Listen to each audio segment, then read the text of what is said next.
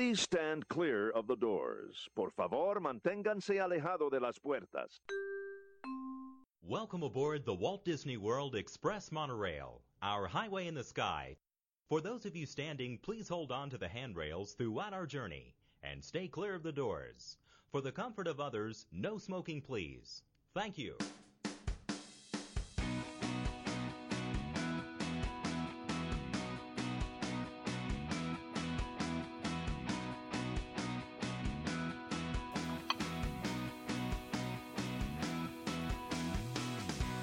Hiya, folks. You're listening to Two Men and the Mouse, episode 176 on the White Dragon Podcast Network, recorded live on February the 5th, 2018. This is your everyday guide to the magic of Walt Disney World and the larger Disney universe beyond it.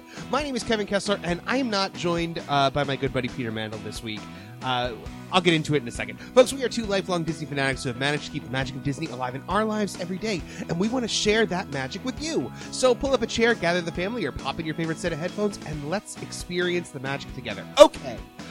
So as I said last week, Pete is having some technical difficulties. His laptop kind of died out on him, and he's waiting for the new piece that he needs to come in the mail.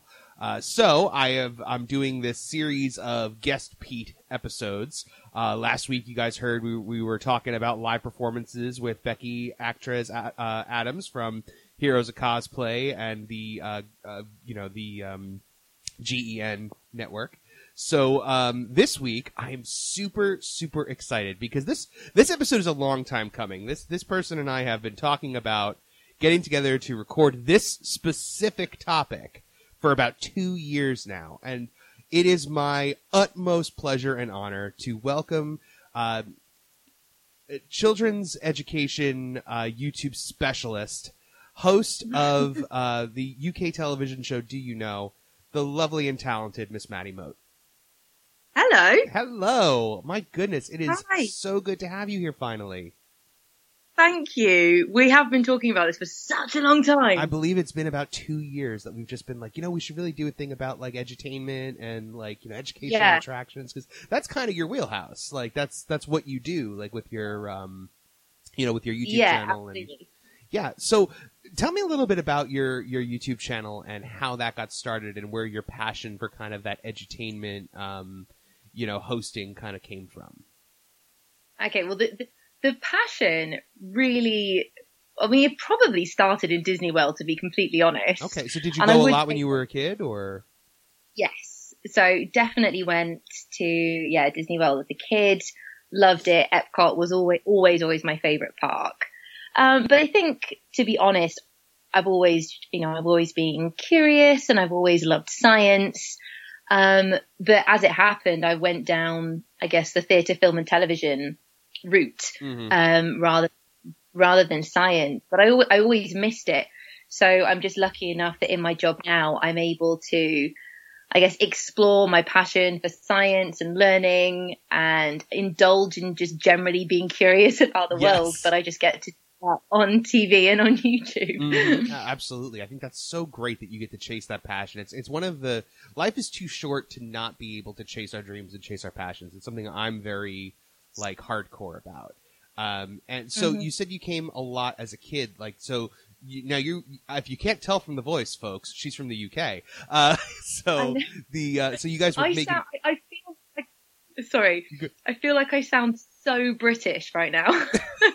So how often did you come over when you were a kid? Because that's a big trip. It is. Okay, so not that often, because I'm sure, for someone like you who's now a local, often is weekly. I'm going to say every 5 years, maybe. Sometimes less, sometimes more. Okay. I haven't been as much as an adult. To be honest, now it's sort of, I guess every couple of years, suddenly it hits me that I really want to go, and that's it. I can't think about anything else but planning a trip. So I guess I get that Disney urge every couple of years. I'd like to come more. But I think now the thing is there are so many places in the world to explore and to visit. I often find it hard justifying coming back to the same place again, even though I love it. So I'm quite looking forward to maybe using that as an opportunity to explore the other Disney parks. Have you ever been to any of the other parks? I know Paris would probably be an easier trip for you. I've never been, and that's partly because I love Walt Disney World so much, Right. and everyone has told me Paris just isn't as good, and I just don't want the disappointment. So, I understand that 100% because I've heard the same thing that Paris isn't as immersive of an experience, or it's not up to that Disney World quality that we're used to. although, fun fact, when I first sort of moved to London after university and thought I wanted to be, I considered going into acting for a while before I guess I found myself presenting, which is definitely my forte. I auditioned to work at Disneyland Paris, so I have kind of, I sort of tried out that Disney audition process. So I guess I got a.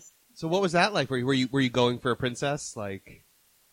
No, I didn't know what I was going for. Honestly, it was one of the most terrifying things I've ever done. I mean, I could. Do you want me to go into it? Please. Sort of... Yeah, I think people are very interested in that process. Oh gosh, this is hilarious. So it was an open casting call, and I had never done anything like this before. Mm-hmm. All I knew was that there was a dance audition and then possibly other things that I might have to do. Uh-huh. So it was really very vague. And I turned up at a hall. It was just a town hall in London. And I reckon there are about 250 people in there. All of them full on dance gear. Leotards, they had the leg warmers on, sweatpants, and I was just like in jeans, and I thought, I've missed the mark here a little bit. And then there was a dance choreographer who was stood on the stage at the front, and she was barking dance choreography, various moves. Some of it was in French, some of it wasn't. Right. And then, you had 250 people who were learning this dance so quickly, so quick. I mean, they're all professional dancers, most of them were. And the next thing I know, 10 minutes later, we were then having to go up in smaller groups of about 10 people to perform the dance we had just learnt to a panel. And I had nothing had gone in bar maybe the first 5 dance moves. But then I was watching other people, and I noticed that clearly there were some dancers or performers who had already done this before, and they'd kind of figured, if you don't know how to do the dance, if you can just sell it, yep. Then that's okay. That's what they always tell you in auditions. I remember from back when I was performing too, they're just mess up big. Oh my gosh. Own your mistakes and show your personality through. Well, so I sort of clocked that other people were doing that, and finally my number got called out, and I went up, managed the first 3 moves, and then I had no idea what I was doing. So I sort of just pranced about, did some twirls, and waved very in that sort of princess style. Right. And from that, somehow they selected me to go into princess casting. Okay. So they clearly, she's not a dancer, bless her. Right. But she's got those princess vibes. Mm-hmm. And then this was the weirdest bit. I went into a room where there were... What does it feel like for you when they say princess? Does that stir the Disney fan within you? Oh my goodness, Well, you know what? I was just utterly confused because they weren't saying princess casting at the time. In fact, they weren't saying anything. It was all in French for a start, and my French is very basic and GCSE. Right. But I gathered that they were separating dancers who are parade potential, right, and they were calling them as face characters. Right. So princesses or Wendy or, yeah. Sure, exactly. So then I just followed a group into this other room where there were a bunch of makeup artists and wigs. Uh-huh. And I sat down. Still no one's spoken to me, by the way. I don't actually know what's going on. I've just been plonked down in a makeup chair. And suddenly someone is putting different wigs on me. It was okay, so now I have a Wendy wig on, and they put a bit of extra blusher, and they changed up my lip colour. Mm-hmm. And then I had to stand there in front of this panel. Again, no one's speaking English, everyone is speaking French, while someone holds up an actual picture of 2D Wendy next to my face. Oh, goodness. And I've just got a panel of people who are staring at me, comparing me to an illustration. Uh-huh. And it you can sort of see them go, no, oui, no. And Are you trying to like match the expression on the picture at this point? Like, kind of, yeah, kind of like, they look more, yeah. And then they did the same with, I think it was Wendy, Cinderella, and Snow White, which threw me because I'm blonde and Snow White is very much, she's got dark hair, but because it's all about wigs, actually, if you're complexion, it's all about the face shape. But I mean, it's uncomfortable being scrutinized for the way you look anyway, but to be compared to a drawing, right? It's great for the old self-esteem. I'm shocked they didn't throw an Alice wig on you. I'm too tall, so that's the other thing. Yeah. Yeah. So they measure your height, they look at your skin tone, and turns out I don't have a face shape that was right for any of the parts they needed. So I was checked out. If you could have been any princess, like any one choice, like you get one choice to be a princess, which one would you have wanted to be? Now, I would say Rapunzel, but that wasn't a possibility. Yeah. I did a couple of years ago. So back then, it would have been Alice, probably. Okay. Yeah. But yeah. The Alice seems like a fun character. The Alices that I've interacted with at Walt Disney World always seem to have a lot of fun with it. Yeah? Yeah, absolutely. The, Alice, Mary Poppins always seems to have a lot of fun because she gets to be a little bit more different. And yeah, they've got a bit of, they've got something extra, a bit of, I want to say, a bit of sassiness to them. Yeah, exactly. So how does it go from, looking mostly at, performances portraying someone else to being a presenter to, having your TV show, your YouTube channel and whatnot? Well, I think, so I studied theatre, film and television. I considered the whole acting route, but actually I realised quite quickly that I was much more comfortable being myself. And I think one of the things I love about YouTube especially is just that I do get to be myself, and the whole point is to portray the most authentic version of me possible. And I think that's for me, that creates something really engaging with an audience. And I think that people can tell when someone is being fake to them, especially kids. Kids can pick that up really, really easily. And the one thing when I first watched your show, when I first looked at your YouTube videos, I think the one thing I said to you was, like, Maddie, your personality shines through so well, and you're being so real, and you're being so you. And I think that's why you have the success that you've had, because you also don't condescend to them. No, and I mean, I strongly believe that just because that when you're educating children, that actually there's no need to be patronizing. Yes. Because they're capable of understanding the same things. It's because, quite often you'll be teaching a kid something that an adult doesn't know either. It's just you might change up your language. You might have to use words that are simpler to understand. But there's no need to ever talk down to a child. I don't think anyway. So when I first started working in children's television, I wanted to be, I didn't want to become that sugary children's presenter. Right. I didn't want to. You don't want to be Steve from Blue's Clues. I don't know if you guys had Blue's Clues there, but my brother. I have no idea. Well, put it this way. For the audience that I mostly cater to, like, they are little, so you always have to bear in mind I have to bear in mind that I am chatting to very, very young children. But I try to be as close to me in the real world as I possibly can be. No, that makes perfect sense. And so like some of the episodes, I've learned a lot from watching you. I've learned how water slides work. I've learned about mosquitoes and tree frogs, and I mean, and I've learned that there are some songs that you just can't get out of your head, because the theme song for Do You Know, I love it. It's such a cool theme song, and it stays in my head for days every time I hear it.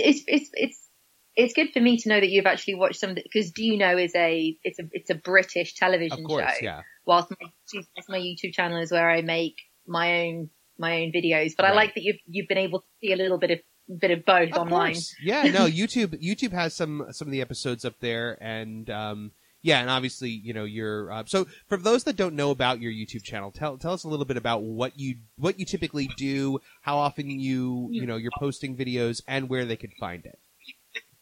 Sure. So So the TV show is on a channel called CBeebies, and that's all about how things work and how things are made. But my YouTube channel, it's an extension of that. So I like to travel, go on adventures, and when I'm in these awesome places, I will make a video. I'll usually try and find an interesting question about that place and answer it. And I'll just do that by, just taking the camera around with me and I guess bringing the audience along on these adventures, educational adventures is what I like to call it. Adventures, I like that. I've never heard that one before. Yeah. I think the style I go for it, I hope that the audience the viewer feels like they're watching some kind of travel vlog or just a daily vlog. So I want it to be personable, but at the same time, they come away having learned something. Absolutely. So that's the idea. Absolutely. But my favorite ones that I've seen are always the ones involving animals because you have such genuine joy when you're interacting with it. Even when you were interacting with mosquitoes, it was just genuine joy. Like, you put your arm into a mosquito thing and you watch them like swerve. How many bites did you have on your arm after that? Okay, so this was for a channel called Earth Unplugged. So this is very much a natural history channel. This isn't my channel. This is for someone. This is a client. Sorry, putting it, but you get what I mean. Yeah. And the whole idea behind the video was just to work out exactly how a mosquito goes about biting you. So I put my arm in this test chamber and I reckon I got about 50 bites maybe on my forearm. Yeah. Wow. It was so itchy. I can imagine. Like you really took one for the team there. Oh, it was so itchy. But it was fascinating though, because we filmed it with a close-up camera. And actually I learned that the proboscis, which is, I guess, the mouth part that the mosquito injects into you. It's not solid like a needle. I kind of thought it would be like firm in that way, but it's not. It's flexible. It actually goes into your skin and then moves around and searches. Yeah, I just assumed it was like an injection would be, but no, not at all. That's a moving mouth part. That's really, really interesting. See, these are the things you learn by watching these videos. What would you say? It's very Disney way. Sorry, team. Yeah, I mean, but you know what? It works with the theme of today's episode. You recently took a Disney trip, right? Yes. You and your fiance were here recently, and you looked like you had a great time. Well, actually, it was his engagement present from me. It was a bit of a surprise. Because he asked me to marry him earlier on in the year, and I got an engagement ring, and I thought, you know what, I want to do something back. So I surprised him with his first Disney trip. Oh, he had never been before. No, and it was such a huge part. It's been such a big part of my life. It's really important to me that before we get married, he needs to let it do. Right, because if he was just like, this place stinks, then it might be time to reevaluate the future. It could, absolutely, yeah. Right. So, yeah, we came over for about, it was 9 days or so. See, and for a UK trip, that's almost short, because I know like families from the UK that come over, they're usually here 2-3 weeks, like because there's so much. Disney, I guess, makes it a lot easier. When you were a kid, did you come over for long periods of time, or was it mostly just? To be honest, I think it was always sort of 10-day. 2-week trips. Yeah, but that's long. Most Americans come for like 5 days, like between 5 and 6 days usually. So because we don't get nearly as much holiday time as you guys do over there. Like I think the average worker in the UK gets several times more. Like we usually get maybe like 5 to 10 days of holiday a year. Oh, I think I don't know what's that, because I'm a freelancer, so I don't know exactly. I feel like 20 to 25 days though is about standard. Yeah. But yeah, no, so I think we've always done about 10 days. We've split that between going to the Disney parks, the other ones, and then, trying to maybe have a rest day or so in between. And now, did you typically stay on Disney property when you would come down as a kid and the last time you came? I think we started to. We did a fair bit of both. When we came with family, friends, or if we came with extended family or friends, I remember staying in sort of holiday villas outside of the parks, and we would hire cars. But then I remember as we got older, we tended to stay on property. But that might just have been because the property, I guess the resort options developed, as did that transport system. Right. Maybe that's why I think when I was younger, perhaps it was just as easy to stay outside and get a car in. Mm-hmm. And I think as it's become busier and more popular, that actually being on property is a huge advantage now. Yeah. So maybe that. Yeah. Most certainly. Okay. Well, so where do people find your YouTube channel? What is the name of it that they can search for? Well, if you just search my name on YouTube, it will come up with all sorts of videos, including the mosquito one. Yes. But if you just type my name, so youtube.com/Maddie Moat, that's my YouTube channel. And actually, I'll have just posted one of my Epcot vlogs. Oh, so I've already nice. posted Kingdom because I wasn't going to vlog and film anything because I was trying to be very strict with myself and say, this is a holiday, don't film anything. But right. Animal Kingdom and Epcot, they fit so well with everything that I talk about online. It was too good of an opportunity to miss. So we filmed one of our days at Animal Kingdom and one of our days at Epcot. So the Animal Kingdom videos are there and the Epcot ones are on their way. That's fantastic. I can't wait to take a look at that. And folks, when you search your name, it's Moat with an E at the end. It's not like Moat, like a castle moat. It's, Moate.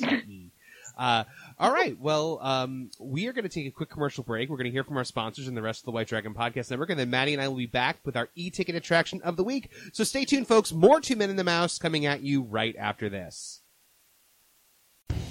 Pete, it's hard work planning a Disney vacation. Of course. Your whole family has to get going. You got to pack everything up. You got to figure out where you're eating. You got to figure out where you're staying. But you know what makes life so much easier, makes your trip planning a more fun experience? Tell me, it sounds like something I need. Absolutely, you need a travel agent. Do we know one of those? We absolutely do. We know our good friend and sponsor, Dave Weichert of Magical Travel, the official travel agent of Two Men and the Mouse, folks. We've both used him. Yes, we have. Dave Weichert plans our Disney vacations all the time, and we would not recommend him if we didn't use his services ourselves. Dave started his Cranford-based business here in 2008, and in that time has been planning hundreds of Walt Disney World vacations.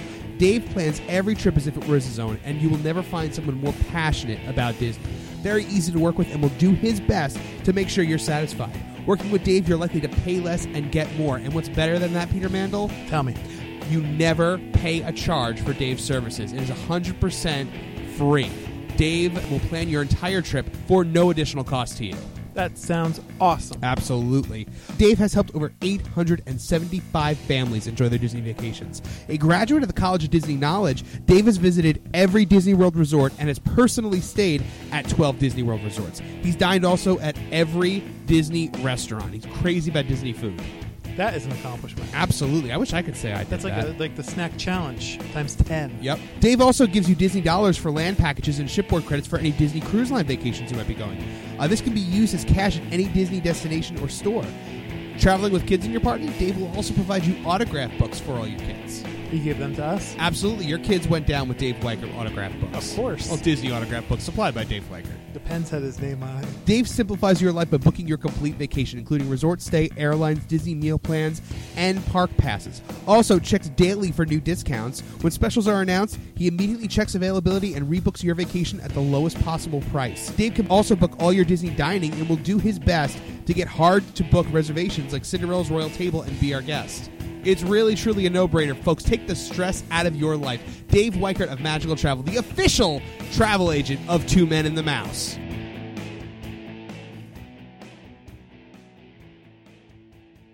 If you and your family are taking a trip to the Orlando area this year, your little ones deserve to stroll in style. Lugging a stroller from home can be an annoying and frustrating part of the first leg of your journey, and renting those hard plastic strollers from Disney theme parks can be both costly and uncomfortable for your kids. Well, I'm here to tell you about the solution to your child transport problems, and that's Kingdom Strollers. Kingdom Strollers is a Disney-featured stroller and crib provider that does exactly what you're looking for at a great price. Not only is it less expensive than renting a stroller from the theme parks themselves, but these are padded luxury models with features like drink holders, canopies, storage baskets, and more. What's more, you keep this stroller with you for your entire trip, whereas park-rented strollers, you got to return them before you leave the park that day. This is going to make those late-night post-fireworks bus stop queues so much easier, and dad's shoulders are going to thank you for it. So, how does it work? You just go to kingdomstrollers.com and make your selection on the stroller or crib that's right for your child. Just let the good folks over there know a great time for delivery and pickup and where you'll be staying. You can pick your stroller or crib up from the luggage stand at your resort and then drop them back off there at the end of your stay. So pack light, leave your stroller at home, and save up to a whopping 50% versus park price stroller rentals when you visit kingdomstrollers.com. Hi there, this is Monica Pinto from the Mouse in Our House podcast, inviting you to join me here every other Friday for all things Disney from my perspective. Let's face it, with our fast-paced lives in a crazy world, always running from one place to another, from hectic workdays to family responsibilities, from household chores to those never-ending errands, it sometimes seems impossible to survive until your next Disney trip. How to turn that around? Easy, by keeping a little bit of that Disney magic in our everyday lives. So go ahead, sit back, relax, grab a cup of coffee and a little something sweet, and let's chat Disney. Join me here on the White Dragon Podcast Network every other Friday, where we'll celebrate all the magic, all the fun, all the memories, and even some stuff that's not so magical. But don't worry, a little bit of pixie dust should take care of that. So until then, I hope you remember to keep the mouse in your house. My name is Dimitri Ravanas, and I'm the host of a brand new podcast called Chewing Clock. Now, you might remember me from my old show here on WDPN called The Extra Magic Hour. Well, now I've got a new podcast each and every weekday morning talking about my one true love, college football. That's right, chew on that, wife. You don't have to be a hardcore fan of the sport to like the show. You don't even have to be a fan at all. Sure, sometimes we're talking about what's happening on the field, but other times I'll be arguing passionately that Nick Saban is a Gryffindor, not a Slytherin. So tune in each and every weekday morning. The show is never longer than 15 seconds, and you can always find it on iTunes, Stitcher, and at armchairallamericans.com. The name of the show is Chewing Clock with me, Dimitri Ravanas, and my co-host Tyler McComas. Join us every weekday morning. Hello, I'm Storybook Julius, the White Dragon Podcast Network's resident Canadian and the host of Storybook Radio, a Walt Disney World and Universal Studios podcast appearing every Wednesday here on WDPN. Walt Disney was a storyteller, and well, so am I. Now, I'm not saying that I'm as cool as Walt Disney or anything, but I'm saying that if you're looking for a unique take on the Walt Disney World and Universal Studios theme parks, with immersive looks at their stories, backstories, and histories, you've come to the right place. Head on over to iTunes, Stitcher, or Podomatic to subscribe to and download the Storybook Radio podcast each and every Wednesday. You can also check out www.storybookradio.com for more details and more content.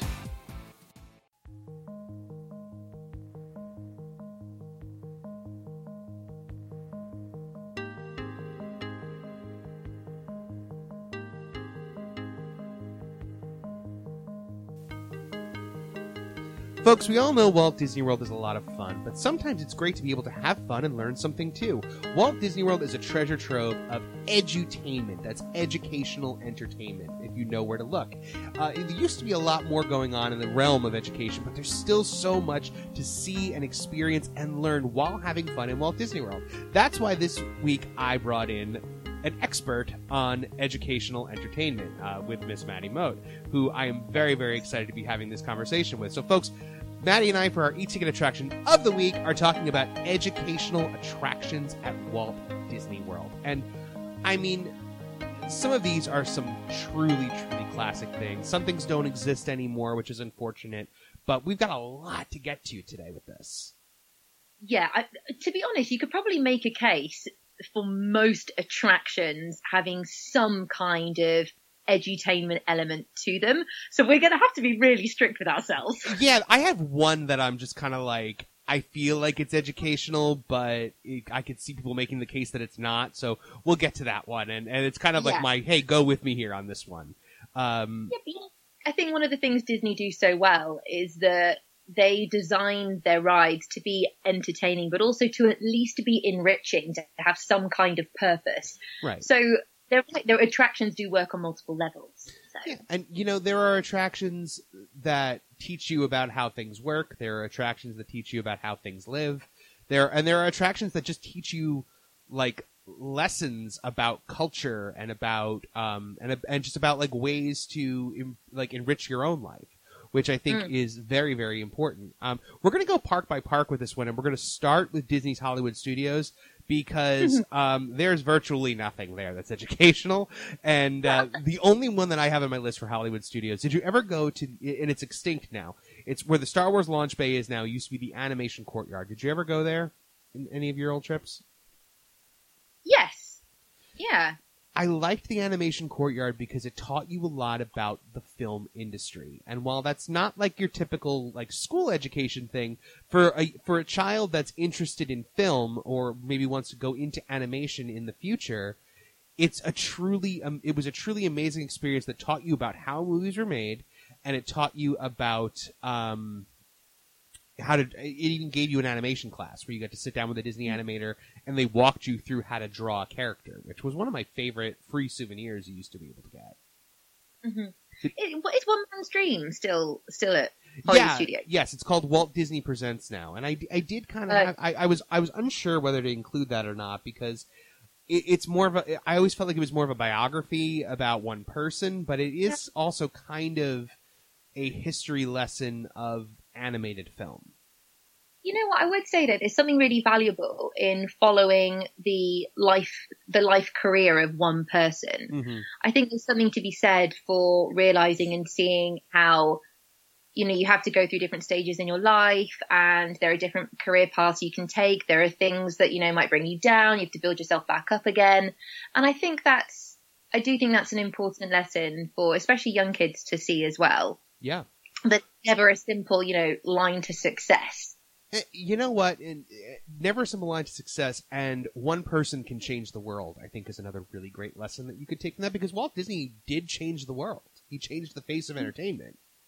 Yeah, it's a really inspirational story. Absolutely. And that's why I really like when they still play the One Man's Dream movie, but lately they've been using that space to hype like whatever the upcoming Disney movie is. Like they've got the live action Dumbo in there coming up. And yeah, so, but when they're between films, they do still play the One Man's Dream film. But I think that the really enriching thing about One Man's Dream or Walt Disney Presents is that walkthrough area where you can look at the timelines and read things and like see the old cameras. I truly love that. It also, and one of the things that I think Disney does very well, and as a writer, I appreciate this, is how much they encourage the creative process in kids. Yes. And I think One Man's Dream was just like, hey, this is one guy's creativity, and look what it built. Like what could you do by embracing your creative side? Yeah, completely. I'm with you there. I think with Hollywood Studios, I think back when it used to have a stronger identity and it used to be more about filmmaking and that behind the scenes magic, there was definitely a clearer message, I guess, edutainment message. And I think you still see elements of that maybe in the Indiana Jones show. I think we could argue you kind of get a sense of that. Yes, because you're learning a bit about stunts and how they're performed. So things like also like the Lights Motors action stunt show was a cool behind the scenes look. And the Backlot tour, despite all the Michael Bay of it, you still learned a lot about film effects and how they make the explosions and the water and so there was, and now, the big joke is, it's a salute to all film, but mostly Star Wars. And if it's not Star Wars or Toy Story, like, it's not really a main focus at the moment. And, it's unfortunate, and the Great Movie Ride used to be a great history lesson as to the evolution of film.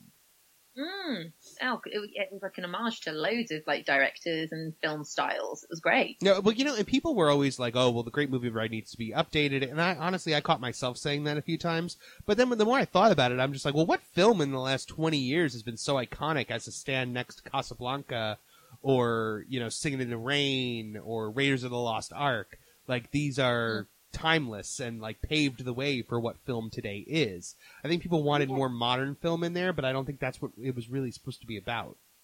No, you could maybe taken a few away and added a few more modern films onto the end, but I kind of like the fact that the aged animatronics in a way were representing the age of the film, know. Casablanca hasn't been remade as far as I know, so why remake the ode to it? Don't say that out loud, Maddie. You're going to give Hollywood ideas. Sorry. Could you imagine? But my favorite animatronic from the Great Movie Ride, though, was the Singing in the Rain one. Yeah. I loved the effect of that. Like, what's her name? Carrie Fisher's mother, who was the main actress in Singing in the Rain. She said that she talked about the dancing and just how hard it was. Speaking of like your experience dancing, she said the two hardest things she ever did in her life were childbirth and Singing in the Rain. Yeah, I'm not surprised. Yeah. I am not a dancer, by the way. We gathered by my terrifying audition story, but I have a similar terrifying dancing audition. So I auditioned for a thing called Place in the Park over in New Jersey. And there was a huge dance audition that I was next to all these professional dancers, and literally like there was like a forward roll where you were supposed to like spring up onto your feet, and I literally just kind of collapsed into a heap at the end of the roll and just kind of struck a pose on the floor. So like I got a call back. Hey.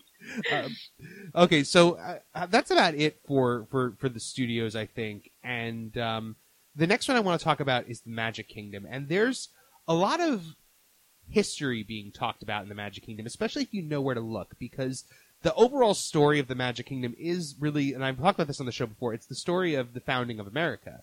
You know, with Fantasyland being so inspired by Old World Europe, with all of the architecture and whatnot, and as you move toward Liberty Square, it stops being so Bavarian and French and starts becoming more British, to symbolize, like right around Peter Pan's flight and the one part of the Columbia Harbor House, very British architecture, and then you cross that portal by where Memento Mori and the Rapunzel bathrooms are, and you enter Liberty Square, which signifies the crossing of the Atlantic.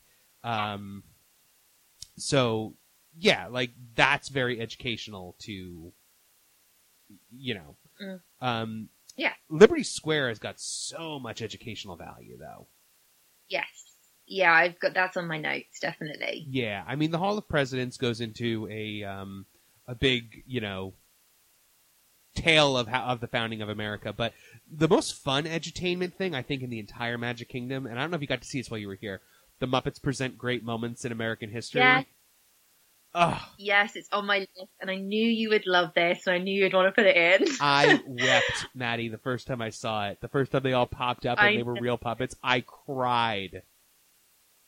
I was really impressed. Really impressed. I love the Muppets, but if I'm going to be completely honest, and you might not like this, but I really enjoy watching them, but they don't often make me laugh out loud. It's just a lovely, like, just a lovely, like, cozy, nostalgic, you know, feeling. Well, that's going to do it for 2 Men in the Mouse this week, folks. However, Muppets' Great Moments in History really did. Like, I was really laughing, and I didn't expect that. I didn't expect it at all. I thought Magic Kingdom was in need of another live show, and this just ticked all of those boxes for me. Yes. Now, did you see both versions of it, the Paul Revere and the signing of the Declaration of Independence, or did you just see one?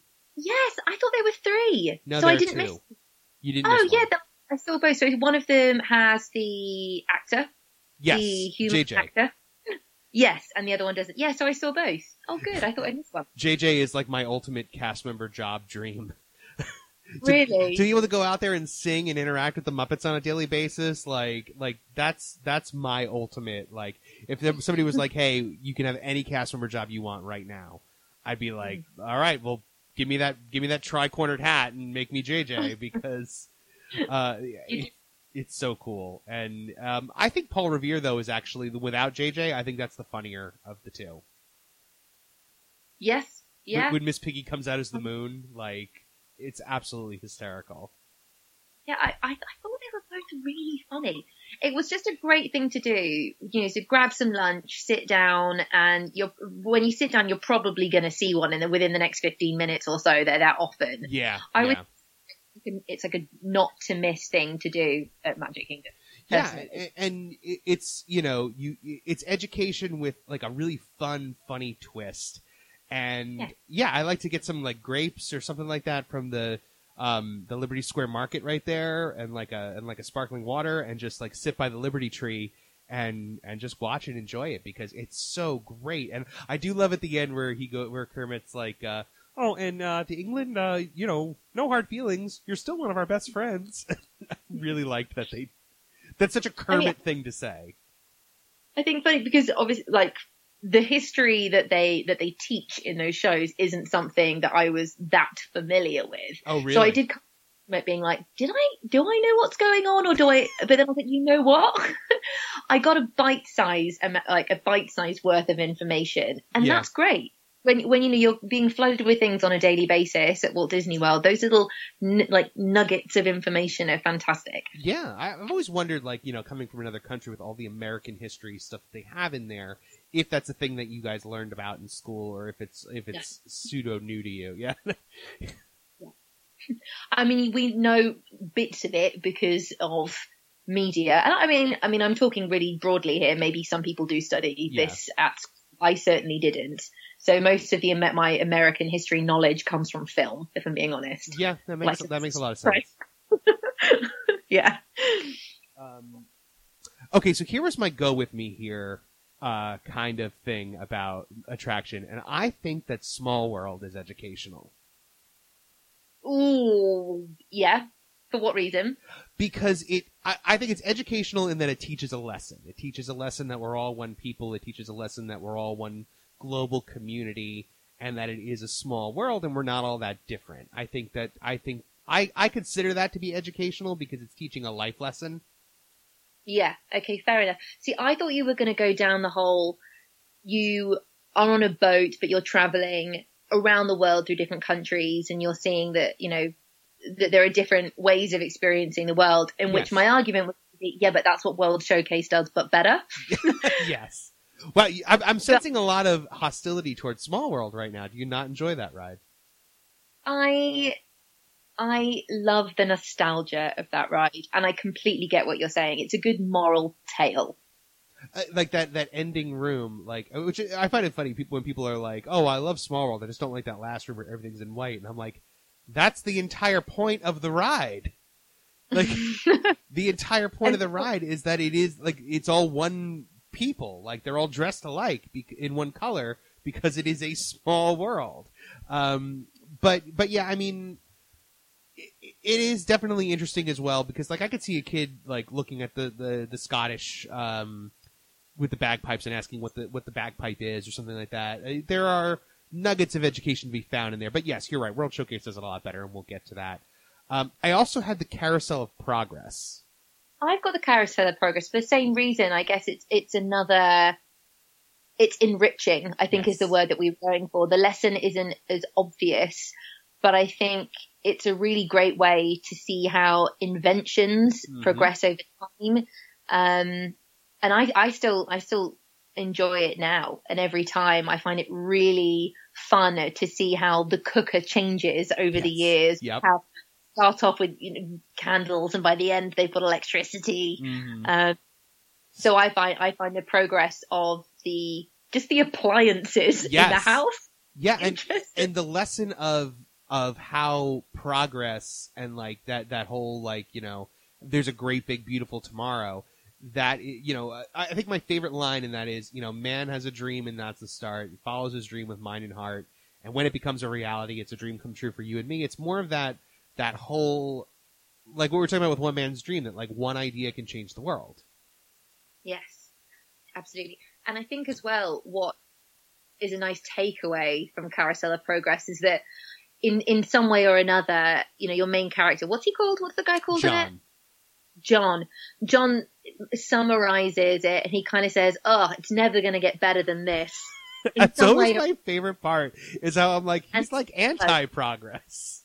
But it's great because it kind of shows you that even when you think, things can't get better, they do, or they do progress. So yeah, it's good. My favorite part though is when you go into the third room and he's like, "Oh, it's the 1940s and everything's great." I'm like, I don't think it's great everywhere. It's the 1940s. True.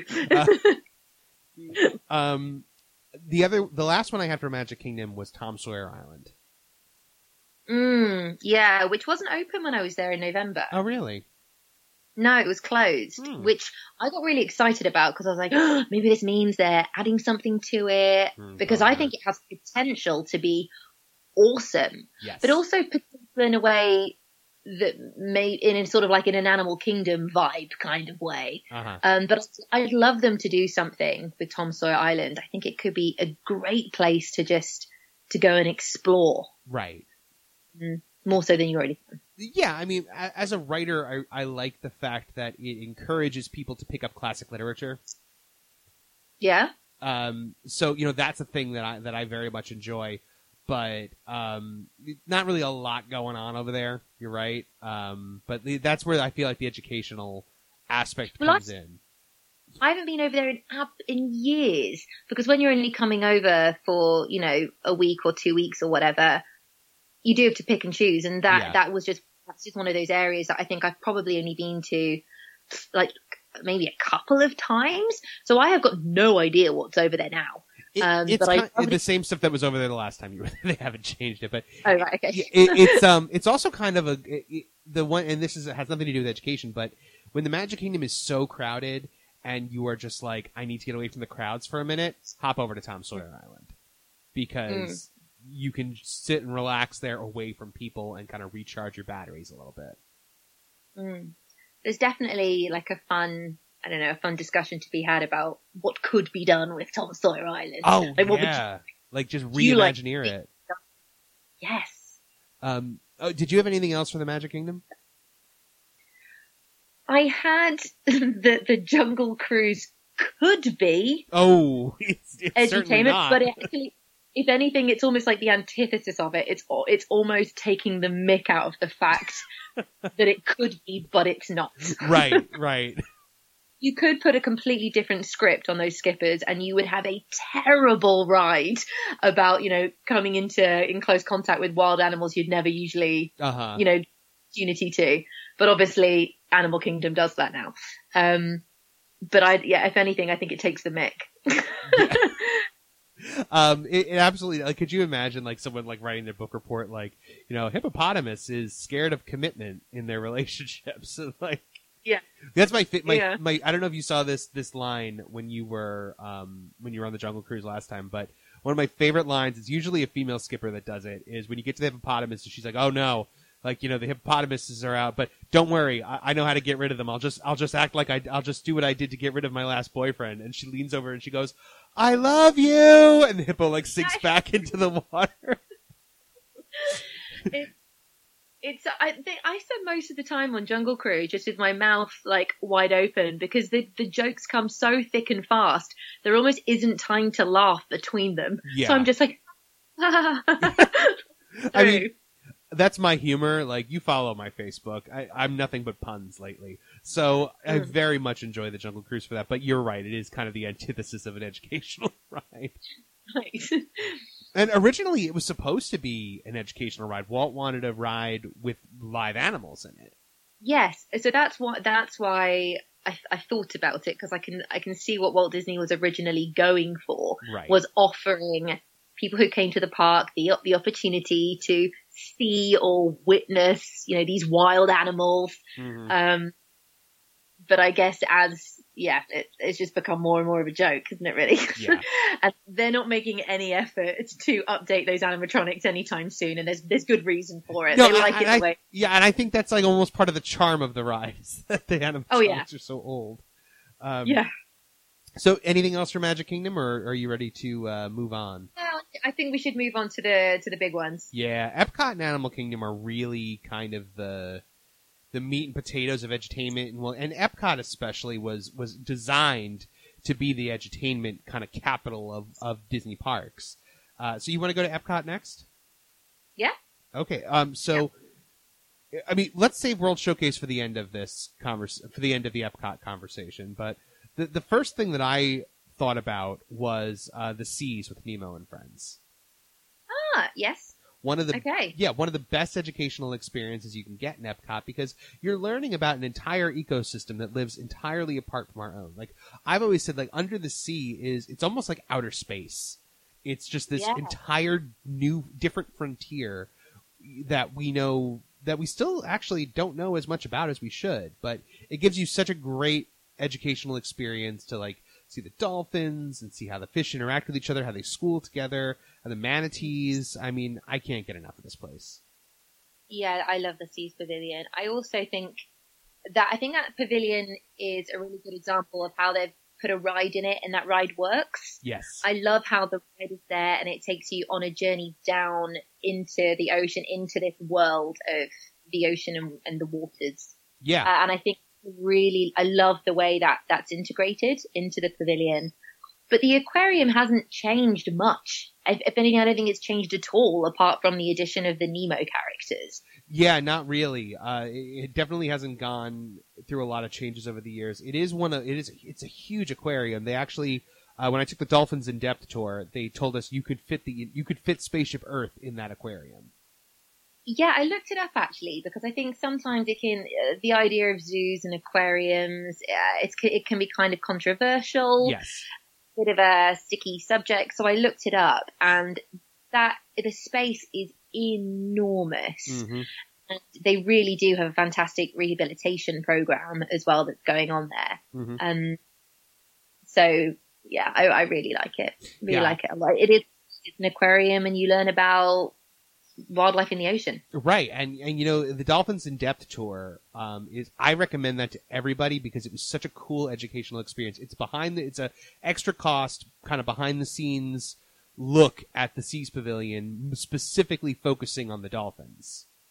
Right. Okay. Which I'm such a nerd. The thing that I liked the most about it was where you go backstage at the Seas, and so like you could see, I recognized the area where they filmed an episode of Boy Meets World when they were in Disney. Yeah, and I was just like, oh, this is where Corey Matthews was. Really? Yeah. But they teach you a lot about dolphins and how they interact in the wild. You get to get up close with the dolphins. You put a wetsuit on, you go into like waist deep water with them. It's really a good time, and you get to watch them train. Awesome educational experience. And also, you know, one free thing that I saw is they teach you a lot about diving as well, because there's a tube that the divers go into in that like centralized area when you get off the ride. And sometimes when a diver's going in, they'll actually do a presentation that shows you how the diver enters the tank, which is this tube fills up with water and they swim up and they go through and they teach you about the diving equipment and what, you know, like what the oxygen tank does and the different like the flippers and all that other stuff. So it's really neat in that regard. Okay, just a couple of other things. You've got Turtle Talk with Crush as well. Yeah. It's a great experience for young kids. But also it's a really powerful one because, you know, they truly do believe they are talking to Crush. Of course. And they're really great in each of those presentations to include some kind of messaging about the importance of protecting our oceans. And I think that's a message that has come in more recently, especially with everyone talking about plastics and everything at the moment. Mm-hmm. So when I saw the show back in November, I was really impressed with how naturally they just built those conversations into what was a really fun show. But also we ate at the Coral Reef restaurant.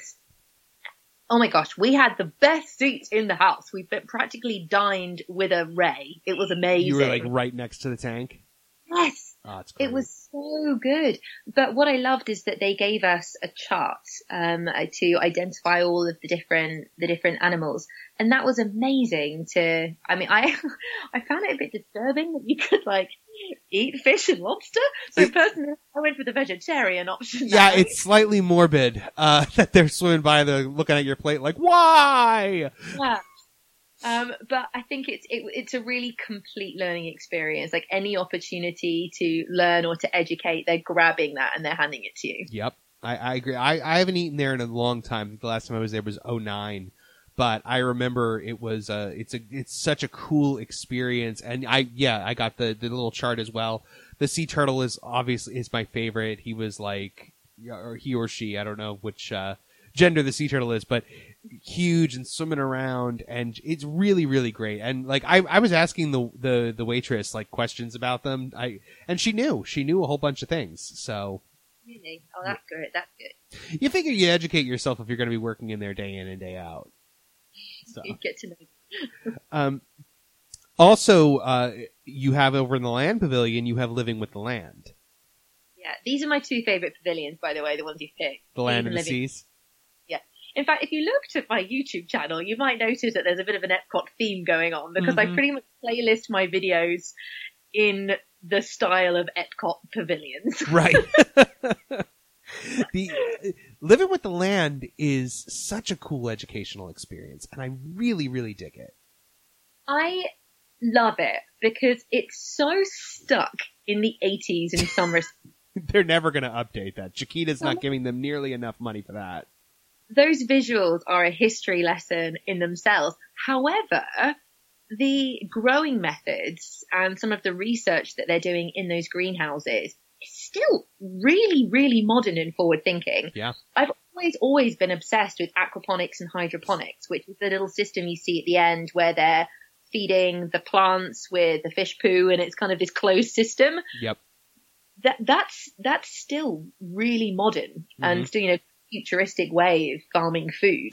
And that's been there for years. So it goes to show, how ahead of their time they were. Absolutely. And, have you ever done the Behind the Seeds tour? No, but I want to so bad. You know what? And it's an easier tour to do because it's not like Dolphins in Depth is pricey. And I see people, when you're already coming over and you're spending all that money on, on this vacation, the Dolphins in Depth tour might be like a little bit too much. But the Behind the Seeds tour is priced very moderately. And, they do it every day, and I've heard really good things about it. I've been dying to do it. Oh, yeah, same. Really, really, I would love to do it. Yeah, they give you a whole tour of the greenhouse. Like, you really get to walk through and see a lot of it. And that's something I've always wanted to do, is just to hop off the boat, just for a couple of minutes and just take a closer look at some of the fruit and veg that they're growing. You pick a dragon fruit up off the vine. And I like seeing all the different, because some of the plants, you don't think about, what the plant looks like where a certain fruit might come from. And or even fruit. Yeah. You see pineapple plants, and who actually knows how we take a lot of the stuff that we eat for granted without really thinking about it. Yeah. Yeah. I really like the area with, all the tomato plants because it reminds me of my grandma's garden back when I was a kid. She had all these tomato plants. But yeah, I mean, I love the Land Pavilion so much. I miss the Living with the Land song, the Living with the Land, we all love nature's land will shine above. But yeah, and that, when you go through the animatronic areas, they show you the rainforest. They show you a whole bunch of really cool things. And I think that people that avoid Living with the Land or don't even realize it's there, I think they're doing themselves a disservice because it's so cool. Yeah, I agree. It's more than just, and I know I've joked in the past that Living with the Land is the thing that you do while you're waiting for your Soarin' Fast Pass, but it's kind, more people should be doing that. Which is funny because to me it's the complete opposite. Yeah. Yeah, absolutely. What was that? What about Soarin'? I don't know. Do you think Soarin's educational? I kind of don't. It's inspirational. I think it's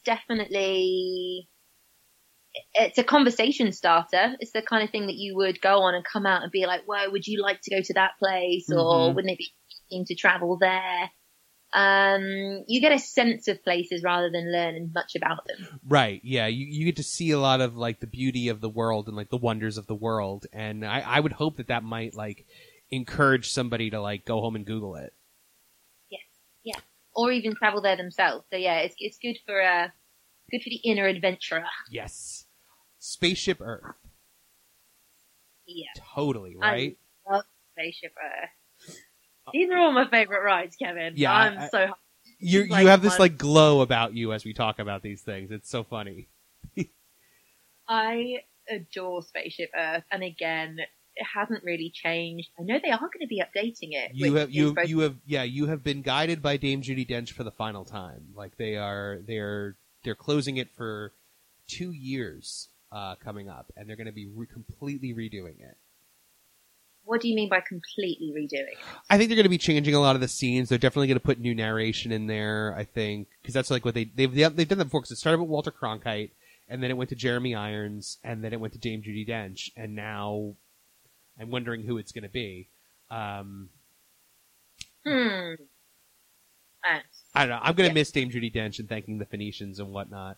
But interesting. Like, I wonder if they're going to completely replace everything, or they're just going to redo some scenes. But it makes so much sense. So it's hard to think how they could change it, or if they're going to change the narrative. I don't. Well, we'll see. Well, yeah, we definitely will. Well, typically, like when because Siemens has been sponsoring it for years, and their sponsorship ran out and they didn't renew. So that's typically when they revitalize the ride, bring in a new sponsor, and just kind of change the experience up. A 2-year closure, that's more than just polishing up the existing animatronics. Right. So. Yeah, I think the theme of communication works really well, though. It does carry through all of those scenes well. Absolutely. When you see how we go from cave paintings to papyrus to books to the printing press, like to the landing, to the moon landing. And then at the end you have that shot of Steve Jobs in the garage, tinkering with one of the first little computers. And who doesn't love that? My favorite is that like planetarium, like room at the end where you see the Earth, like, I love it. It's a really magical moment. Yeah, absolutely. I love the creating. It's pretty real. Like, it's not a pretend world. You're not going into, it is what it is. And I love that.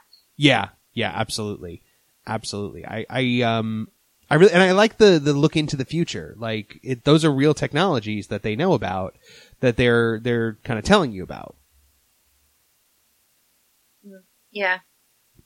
Just losing me a bit. Sorry. Can you hear me okay now? Mm-hmm. Am I better now? Yeah. Okay, cool. The Wonders of Life Pavilion is gone now, but it's one of those attractions and experience. It's one of those areas that I truly miss and love, because there was a lot of really great edutainment there. One of them was Cranium Command, which I had mentioned to you before we went on the air, and you had no idea what it was. I know, and I'm really upset. So I looked it up. Oh, did you? And it was definitely there when I have been there in the past. It's not like I missed. So I'm like, how on earth did I miss it? And actually, when I was looking it up, one of the points was that the problem with this ride was that it was completely hidden, and it was Body Wars that sort of took center stage in that space. And I just think we presumed it was some kind of like a gallery or something like that. Yeah, and for those that don't know, Cranium Command was such a cool experience. It was a theater like attraction show where you were inside the brain of a young boy, and the brain was controlled by Buzzy, who was like he was like in charge of like running the body. And so all the different body parts had like different people assigned to them, and he was coordinating them from the brain. And it really showed it was a cool visualization of how the brain works. It was kind of Inside Out before there was an Inside Out. Right, yeah, I was going to say, it sounds familiar. Yeah. And then, of course, there was Body Wars, which taught you a lot about the human body and the bloodstream and whatnot, but it was also a very unpleasant experience. Yes, I remember feeling very queasy coming out of Body Wars. I felt like I got in a fight when I got out of Body Wars, because I was like bruised and beaten up. So is that whole pavilion now the festival area? Is that where they do all the extra festival bits? Yes, they use it as a festival center now, and kind of like a it's constantly evolving space. They don't use it for every festival. Food and Wine they used it for always, because they have extra booths. Yeah, they have extra booths in there, and they have like classes and stuff. Question: Sure. Have you ever seen the Spectaculab show? Have you heard? It sounds familiar. So this is a science show at Epcot. Currently? I'm pretty sure. So I saw it being advertised, and then it was in the schedule, but we didn't get round to seeing it. And I thought, why is nobody writing, or why has nobody seen this before? So if anybody has seen Spectaculab, I would love to know if it's any good or not. But it's totally up my street. So my fiancé is a science presenter as well, and the two of us were really keen to see how Disney do science on stage. but we didn't get around to seeing it. So, I will have to go look for that, and if if I can find it, I will film it and send it to you. Thanks. But you know what I would also consider to be educational is Journey into the Imagination with Figment. Mm-hmm. Yeah, I think even more so when back in the day when Epcot had, when there were different pavilions that represented specific topics. Right. I think Journey into the Imagination served a really important purpose in that it taught you that the creativity and imagination is just as important as knowledge. Yes. And stuff. I don't think that's as clear now. But it comes, well, it's, what am I saying? You know what I mean? Yeah. Well, I mean, I would say I kind of enjoy what they do wherein they're trying to teach you things about the five senses. And, they do teach you about, sight, smell and hearing a little bit, but then they show you how the imagination can take those topics and expand them. Right. So I loved the old Journey into the Imagination, which was purely about celebrating imagination and creativity. Yes. But I think trying to make it about the senses, I don't think that works. I don't think it's necessary because first of all, you're not teaching the senses correctly. Yes, that's very true. There are more than 3. There are actually more than 5. So it's just not a correct lesson. But also it's putting structure to something where there's not supposed to be structure. And I get what they're trying to do. Yes, they kind of explode out of that at the end. But I preferred it when it was just about imagining anything you wanted. Right. Right. Yeah, and I could see that. And I definitely see the wisdom in that. Listen, everybody I don't know of anybody that prefers the current Journey into Imagination over the old one. It was so classic, and I really honestly hope that this is an attraction that gets an update in the near future because Figment is my favorite character. I can't get enough Figment in my life. I really do love the message that the attraction gives you. Yeah, and I think it's really important when you're presenting people with so much information. It's refreshing to just hear that message that they're putting forward as well. Yeah, 110%. So, you ready to hop into World Showcase? Yes. To be completely honest, I just put World Showcase as just an item in itself. So did I. Feel like it's fairly self-explanatory. You learn lots about different countries in the world. Right. And you get a little taster of all of them. And sometimes quite literally a taster. Very, very true. I like that most of the pavilions have something educational about the country. Like Canada has O Canada, which, is a really fun look at, one of my favorite countries in the world. The UK pavilion doesn't really have anything though. Like it's just a bunch of shops and in a restaurant, and there's no like attraction or like, educational film or anything like that in the UK pavilion. No, there are meet and greets. But that... how much are you going to learn about British history from Alice? Not much. Yeah. That's my one issue with World Showcase is that it does feel on occasion like a massive merchandise opportunity. Uh-huh. But actually, you know what? When I went recently, you do actually learn quite a bit just by browsing the shops and just seeing some of the things on offer. Yeah, you kind of have to search for it. Yes. What I also really like we did the Twinings Tea Tour recently. That's so funny to me. Yeah. Really? Yeah, they took you through there's a tea garden in the back. So I think it was last year during Flower and Garden we took the tea tour, and they walked us through the different tea plants, and I never drink tea. I'm coffee all the way, but I still found it to be very, very interesting. The funny thing is that would probably be more appropriate in Asia and Animal Kingdom. I know. By the Himalayas. Right. It was, it all felt like it was a free tour, and you got a free cup of tea at the end. Or like you got like a tea bag or something like that. And, yeah, that was, I thought it was pretty cool. I probably would have done it. Yeah. I think I'm wondering if they're going to bring it back for Flower and Garden this year. In France, there's Impressions de France, which is a movie. They're also building that Ratatouille attraction, which, is bringing IP in, kind of taking away from the entertainment. But I mean, I get it. It's a for-profit company. They have to sell things. They have to keep people coming in. Then, the kids. Go ahead.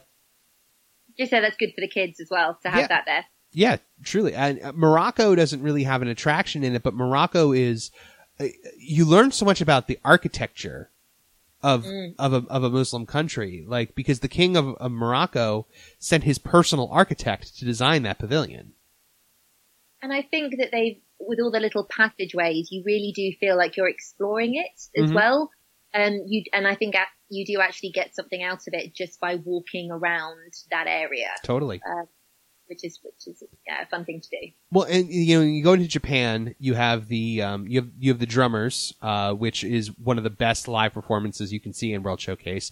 But you also have the Mitsukoshi department store, which, yes, it's a retail location. However, you get a real great sense of Japanese culture by going through there. Wearing, trying on the kimonos or writing in kanji. And they also have there's like a little museum there that they kind of like swap things in and out of. Right now, it's the culture of cute. Yes, yeah, like the cute things. Yeah. It was really fun. We did the Agent P World Showcase, app game. Whatever you call it, the experience. And that was really great because it kind of made us look closer at a lot of the areas in the different countries. So actually the game itself was really long and we found ourselves skipping through a lot of the narratives. I mean, You can probably, sure you've explained this on the show before what it is. Yes. But when you actually get to the interactive moments, it's really fun to go and find those areas that are hidden away because they encourage you to explore the countries a bit further. Yep. Absolutely. You really have to look into like all the little nooks and crannies of the pavilions. And I think that really helps people explore and learn more. And for me, Phineas and Ferb is my favorite cartoon of all time. So I just love being able to hear Doofenshmirtz and see Perry the Platypus, duking it out all over the world. Yeah. The reason I bring it up is because they have quite a few spots in Japan. They do. And it's a good place to play it. Did you play it in all the countries that they offer it? I think so. I think we did most of them, at least. I know they do Mexico, they do the UK, they do Japan, they do China? Yeah, they do China. And, yes. And Germany. There's definitely the Germany one. Definitely Germany and definitely France. Yes. Yeah. I don't think they do Italy. But continuing the America Pavilion, most Americans kind of breeze right through it, but the American Adventure is there, and that is a good educational show. It's a long show. It's 40 minutes long. I don't know. Have you ever done it? I can't remember doing it. To be honest, I think my memories confuse that and the Hall of Presidents. They're very similar. Oh, okay. Maybe that's why. Yeah. It's a lot longer. It's a 40-minute show. But, one of the can't miss things there is to listen to the Voices of Liberty, which they sing a lot of old. Yeah, so you get kind of an education in, patriotic songs and whatnot. Italy is, there's no real attraction in Italy, but the architecture is lovely. The performances are great on the street. Germany is a great way to kind of experience the more Bavarian side of Germany. I don't think the German Pavilion's a great kind of taste of Germany overall. No, it's quite a I mean, I guess all of the countries are quite stereotypical. Yeah. It's good fun though. Yeah, I appreciate it. Pretty area, yeah. Yeah. China's got quite a bit going on there, though. I believe they have a movie in China, and I really love the exhibits that you can walk through in China. Yeah, there's a lot more there than you first think. Yep. More than you see anyway. Yeah, it's one of those pavilions that you really have to dig in and explore. And Norway's got a really cool that little church right there in Norway. Is that where? Yeah, right now it's Gods of the Vikings. Mm-hmm. Did you go in? Did you go in there? Yeah, we did. We did go in. And it's nice because not everyone is. So, I find mythology is fascinating to me. So I really liked learning about Odin and Thor and Loki and Freya and the World Serpent and all that cool stuff. The originals. Yes. Before there was Marvel. Yeah. Before there was Marvel, there was actual legends that you could learn about. Yeah. No, it's a nice little quiet area that you can sort of escape into, which is always surprising considering one of the biggest queues in the park is just next door. Yeah. Yeah. Well, and you know what? The Norway Pavilion gets a lot of flack from people, from edutainment purists, because they took out Maelstrom, which was an educational Norway attraction, to put in Frozen. But again, you gotta pay the bills. And they added that whole little Arendelle section on the other side. Where they have like an Arendelle store, you meet Anna and Elsa. But they've still got that church with they swap it out here and there of like what the exhibit is in there, but the Gods of the Vikings has been there for a while, and I feel like that's going to stay for quite a while. Yeah, I can't imagine what else they would put in there, actually. I'm trying to remember what they used to have in there, and I can't for the life of me remember. My guess would be it would be something to do with trolls, but I don't know enough about Norwegian culture to even have the... Well, for a while, there was like no educational component to Norway, because for a while it was about Frozen, like in there. Oh. Like they did like a Frozen exhibit in there. And that was like when everybody had Frozen fever, but now that everyone's got, which my friend Becky last week on the show called Frostbite, which is, like the Frozen like overload, they've gone back to it being more educational, and I appreciate that. And that brings you over to Mexico, which, the Three Caballeros is a great look at Mexican culture. Yes, it is. Another great ride. Not often a queue, which I love. Yes, it's usually just a walk right on. Yeah, I say it's a great ride. I don't think it is a great ride, but it's really lovely to do. I think it's a bonus when you go in there. It's like, what? Cool, there's a ride back here. Who knew? Yeah, and it's got Donald Duck in it. Yeah. But I also really love the mariachi band that plays there too. One of the I feel like you can get a really good culinary education going around World Showcase, because you can sample food and beverages from all over these countries. Mm-hmm. Yes. And an educational opportunity that I feel like a lot of people miss out on is talking to the cast members that work in these pavilions and asking them questions about their countries. I do that all the time. Yeah, I don't actually think, especially tourists, I don't think everyone realizes that the people who are working in the different pavilions actually come from those places and therefore are really well informed. That's not made clear anywhere. It's just sort of something that you might stumble across as you get chatting to people. Yeah, like I love walking through the American Pavilion and asking the cast members all about their country. But what do you think of the UK Pavilion, by the way? Like, is it like a eye-rolling kind of experience for you, or do you think they actually capture the essence? Probably the same way you feel about going into the American Adventure Pavilion. It's just like, it's quintessentially British. Uh-huh. But it's not a true representation at all. It's just kind of picking the best bits from, classic British literature and throwing it into one area. Right. But that's not a bad thing. It's just funny to see people taking photos in the likes of, I guess, like a red telephone box. Right. Because the reality is they're not making them anymore here because no one used them anymore because they're just sort of defunct. Right. But do they keep some of them around kind of as like a, kind of like a touristy photo op kind of thing? Yeah, in London they're definitely. I don't even know if they still work in London. Maybe they do. I'm pretty sure they do. But actually, in villages, sort of like when you go out into the countryside, a lot of them have been converted into other purposes. So in some remote villages, they now have defibrillators in them. Oh, nice. Yeah, because they're like a local defib for the community. Some of them have been converted into little libraries where community libraries, where they have little shelves in them full of books. Others will have notice boards in them with community. How cool. Information. So actually the way they're being used in villages is very sweet. But yeah, to be honest, they're kind of nasty in cities.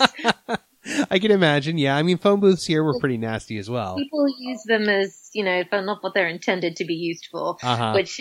So actually, seeing someone hanging out in one, getting a photo, is always amusing because in reality, no one would want to do that, especially. Right. I assume police boxes don't exist anymore. Sadly, no, unless they're time traveling ones. I was just gonna make that joke. That's the one thing I also do like in the UK Pavilion. It's the one place on property you can buy Doctor Who merchandise. Yes, yeah. They've got that store back there that's got like all like the pop culture-y stuff.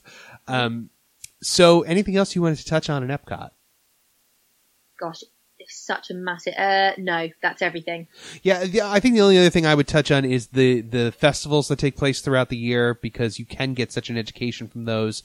Food and Wine about food, obviously. Flower and Garden, I think, is one of the most educational experiences you can get, because it teaches you all about, growing, and like it's essentially like living with the land, like takes over the entire park, I guess is the best way I could describe it. And the Festival of the Holidays, you learn a lot about how different cultures celebrate the holiday season, and I think that's really cool. I didn't know that. I didn't realize that they sort of made a point of doing that. That's cool. Oh yeah. There are like there's all sorts of different like meet and greets with different versions of Santa Claus, or there's like holiday like songs and food booths, and you can try like different like traditional holiday food from different countries. It's absolutely lovely, and I love it. Oh, great. And the Festival of the Arts, like for people like you and me who were theatrically trained, it's a lot of fun to kind of experience that, and learn more about art and that kind of stuff. So you ready to head over to Animal Kingdom, our final park? Yeah, we should. Yeah. Pretty much. What? The whole park. The whole park is essentially an educational experience. And like from the things that you can like just even walk around and see, like the gibbons, or they have like, I think they got kangaroos in one like little area, and the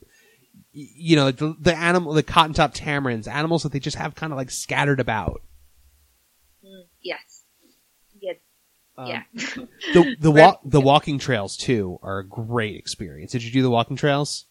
Yeah, I did both of the walking trails. Again, I love the fact that you're not just walking around seeing animals, but you're given something physical. You're given spotter sheets. Yeah.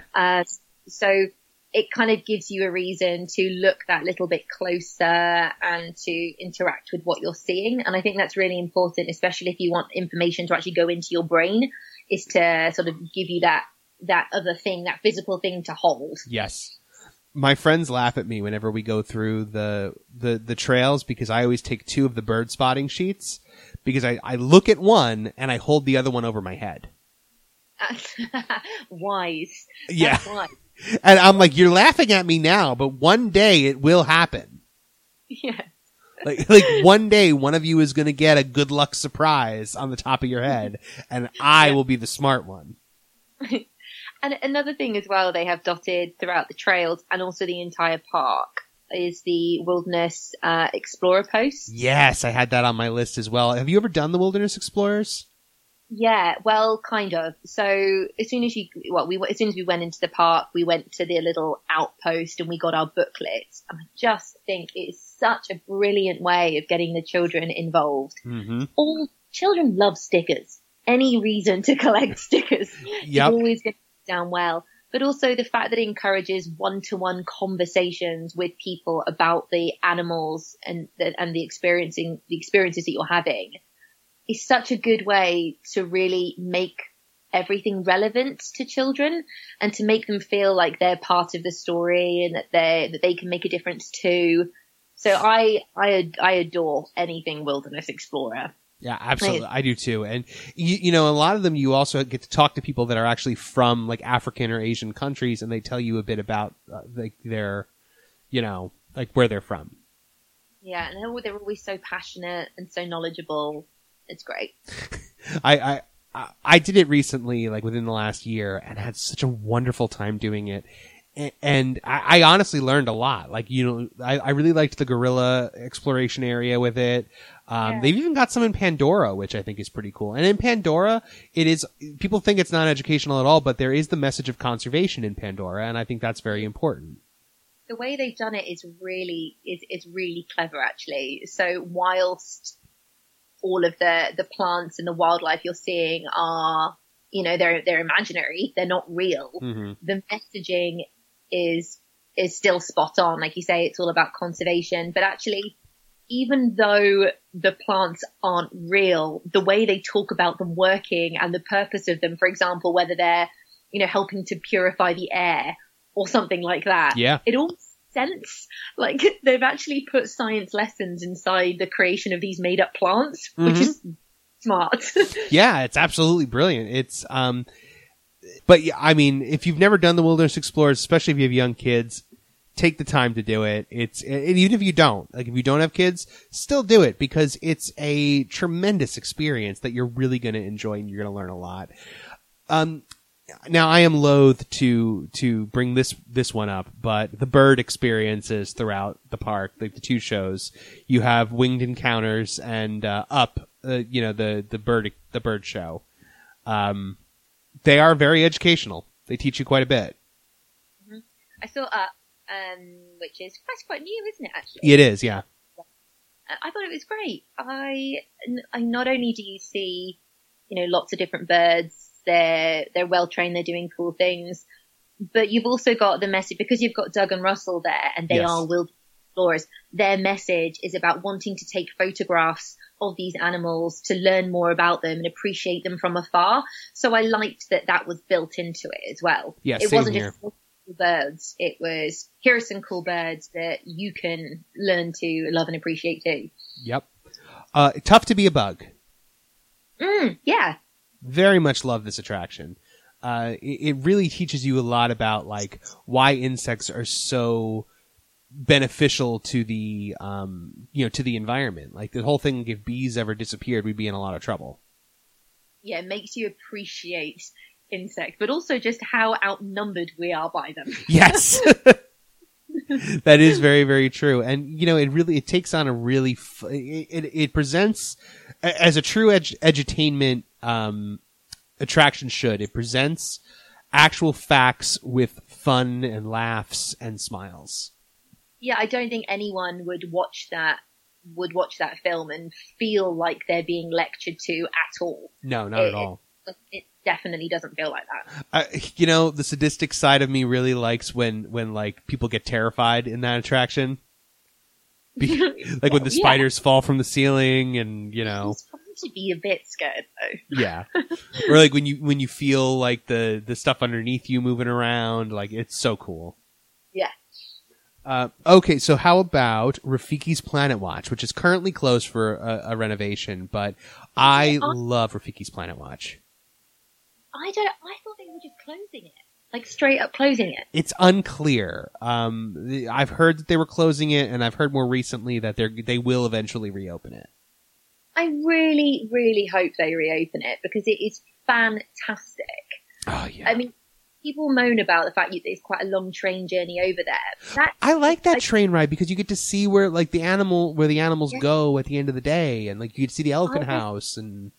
Completely. I don't think they make enough of the train journey and the fact that in itself is an interesting attraction. And actually it's on that train journey over, that's where you see what happens to all the animals, in the evening after 5 p.m. and you get a really good sense of just what a massive operation Animal Kingdom is. Absolutely. And I think hugely important to understanding, how looking after these animals it's a massive deal. It's not easy. It's really specialist. But also, and Animal Kingdom is not a zoo. It is a nature preserve. And that's important. I think that really kind of drives it home there. How this is not just like, hey, look at the animals and how they move around. Like they're really taking care of them. Yeah. So I think that seeing the behind the scenes is a huge part of that. But also when you actually get over there, the fact that you've got to see the vet surgeons at work, so you get to see them caring for the animals, but there's also the food preparation area where you could see all the different types of food being prepared for the different types of animals. These are all just such good things to see and witness. It's like the real stuff that's happening behind the scenes. Yeah, totally. And they usually have like a like an animal out there that you can feed or pet or, learn a bit about, like whether it's a rabbit or some kind of reptile. Yeah. I really hope they reopen it. I do. They've also got that it's like these dark rooms where you put on a set of headphones and Grandmother Willow like takes you through the sounds of the rainforest. Yeah, I've heard mixed things. Someone told me it was a little bit like, what is this? Then I've heard then someone else told me it's like the most immersive, awesome thing ever. I would say it's somewhere between those two. Oh, okay. Yeah, like I don't think it's the greatest thing ever, but I don't think it's like a waste of time. Oh, okay. But yeah, I mean, it's certainly interesting.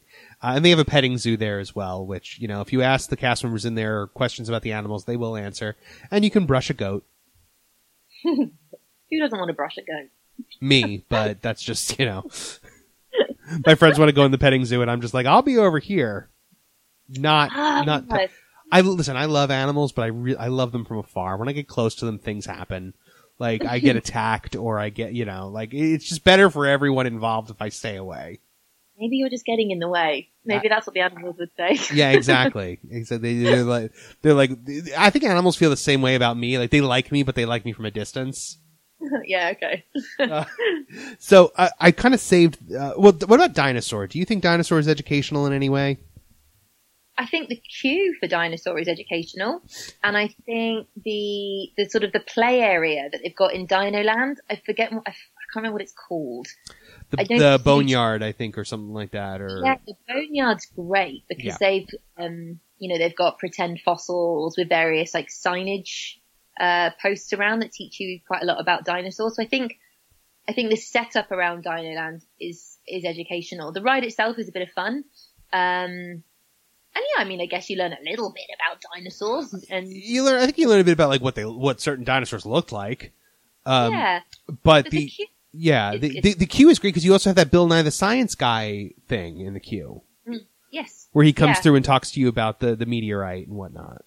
Mm-hmm. Yeah, so I think the setup to the ride is fantastic. So saving the best for last, Kilimanjaro safaris. Right. My favorite attraction in all of Walt Disney World. Is it? It is. I can't get enough of it. Like I've learned so much from Kilimanjaro safaris. Like so many random animal factoids that I can just bust out in casual conversation now. I guess as well, you've got the joy of being able to do it, multiple times with different drivers. Yes. So you're going to pick up different bits of information every time you do it, which is great. Absolutely. We had some really good runs of it actually when we came over in November. Like we saw some great stuff. When it's good, it's great. But you can have a bad experience on the safari, obviously. Oh, and luckily I've never had an awful one.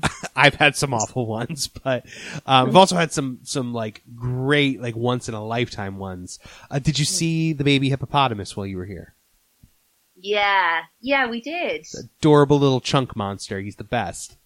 Yeah, and there was a baby giraffe as well. I know they've had another, but it was a young giraffe anyway. Yeah, there was a new baby giraffe was just born. Like it was born in front of guests.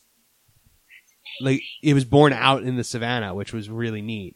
I keep hoping and waiting to see if there's ever going to be baby lions, but I don't know. I feel like it would have happened by now. Yeah. The baby elephant is also a can't miss thing.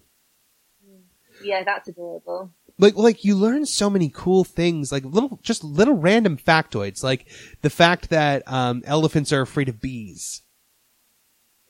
Yeah. And so the farmers keep beehives on the perimeter of their property to keep the elephants from tromping through their crops. And it works as a successful deterrent. I think that's fascinating. Great little tidbits, yeah. Yeah, elephants being a matriarchal society. I also love learning like what the different groups of animals are called. Like hippos are a bloat, flamingos are a flamboyance. Yes. I think rhinos are a crash. Crash of rhinos. Yeah. Crows. Do you know they don't say this in the ride, but crows, a group of crows are called a murder. Murder of crows. Yeah. Mm-hmm. I've heard that they don't have pandas, but I've heard it's a cupboard of pandas. Cupboard of pandas? That's the most adorable thing I've ever heard in my life. I'm pretty sure that's right. Oh, I mean, I need to look into this. Double check that, but I think it's a cupboard of pandas. Oh, I really think that's awesome. Like, that's my new favorite one, if that's true. Are you looking? I'm Googling it. Anything else you want to bring up about Kilimanjaro safaris? No. I think it goes without saying. It's just it's a great attraction for learning about wildlife and their environments. I've heard people saying that they miss like the story element of Kilimanjaro safaris. I really don't. I don't think it worked. I think it was too drastic of a tone change. It took away from the real animals. Yeah, I think as well it's about celebrating the animals that are there and about enjoying and basking in the experience of seeing these animals for yourself up close. So to then put it sort of like a negative spin on it, whilst it's a really important message, it felt rushed. And I think it's too much. It's a too big of a message to just shove in at the end. Most certainly. Of another really like exciting, enjoyable ride. And you get the anti-poaching spiel kind of in the queue. They have those videos on, which is a good place for it. Yeah, I agree.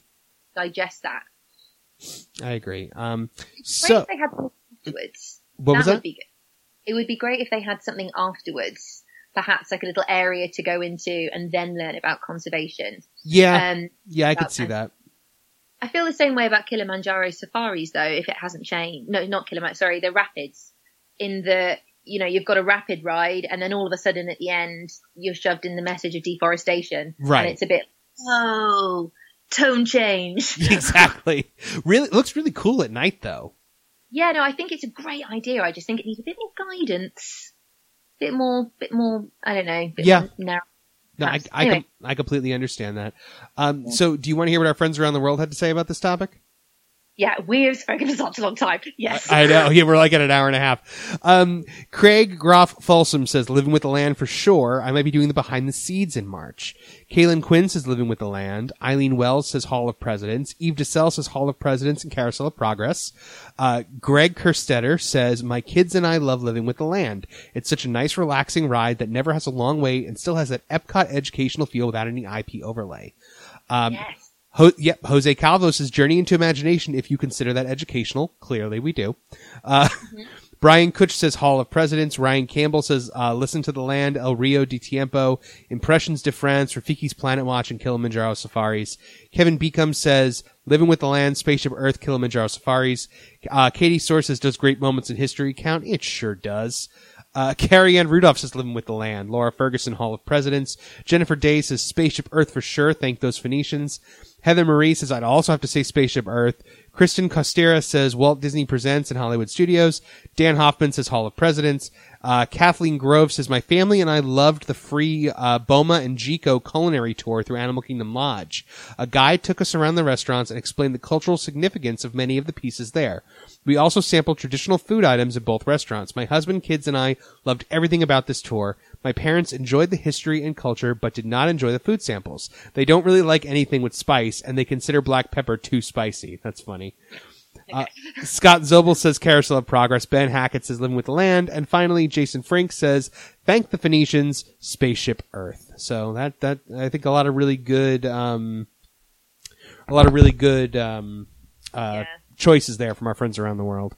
Well, as well. Well, that brings us to the end of this rather elongated episode of talking about the educational offerings of Walt Disney World. So, Maddie, thank you so much. This was worth the 2-year wait. Yes, thank you. I've really enjoyed this, actually. Yeah. It's just so good to NASA Disney, especially what I think are some of the best bits of it. Yeah, most certainly. And so, just a reminder to all of our listeners and our friends around the world, if they wanted to find all the stuff that you're doing currently, where would they go to find that? You just search Maddie Moat on YouTube, or like more specifically, youtube.com/Maddie Moat. That will take you straight to my YouTube channel, which is where you'll be able to see my latest Disney vlogs. Awesome. And if they want to, any, parents of young kids in the UK, make sure you check out Do You Know? It's a really, really great show. Yeah, on CBeebies. So, you know what's funny? I mentioned your show to a friend of mine in the UK, and they were like, how do you know what CBeebies is? And I was just like, I learned things. All right. Well, without any further ado, that's going to do it for 2 Men in the Mouse this week, folks. Thank you so much for joining us. Really happy to be bringing you more episodes than ever lately. Next week, make sure you stay tuned. I have my final of my 3 guests coming in. We're bringing in Bill Farmer, the voice of Goofy, again, and we're going to be talking all about Kingdom Hearts, the video game series. So very, very excited for that interview. Folks, if you love Peter Mandel, and who doesn't, we hope his computer gets fixed soon. You can check him out over at Rogue Comics at 105 North Union Avenue in Cranford, New Jersey, 07016, or check out roguecomics.com, where you can find a link to Pete's eBay store. If you're planning a trip to Walt Disney World, Disney Cruise, Adventures by Disney, any Disney resort throughout the known world, even Aulani in Hawaii, and Universal Orlando right here in Orlando, Florida, call our good friend and sponsor Dave Weichert of Magical Travel, who will plan your Disney vacation for you at no additional cost to you. You can always find Dave by emailing DisneyDaveW@Verizon.net. If you're renting a crib or stroller in Walt Disney World, check out our friends over at KingdomStrollers.com. They will deliver the crib or stroller of your dreams right to your Disney resort. And if you are a college football fan, check out our friend Dimitri Ravanos and his college football podcast, Chewing Clock, which you can find on the Armchair All-Americans Network. And for me, folks, my books are out there. I believe Rocinante Book 1 is currently 99 cents on Amazon Kindle, so check it out. You can find all that information over on my Facebook page, facebook.com/Kevin J. Kessler Author, or follow me on Twitter at Kevin J. Kessler and Instagram at White Dragon PN. Well, that does it for this week. Maddie, any closing words? No, that's it. Thank you for having me. Thank you so much for being here, folks. Please keep the magic alive every day of your lives. We will see you next week on 2 Men and the Mouse.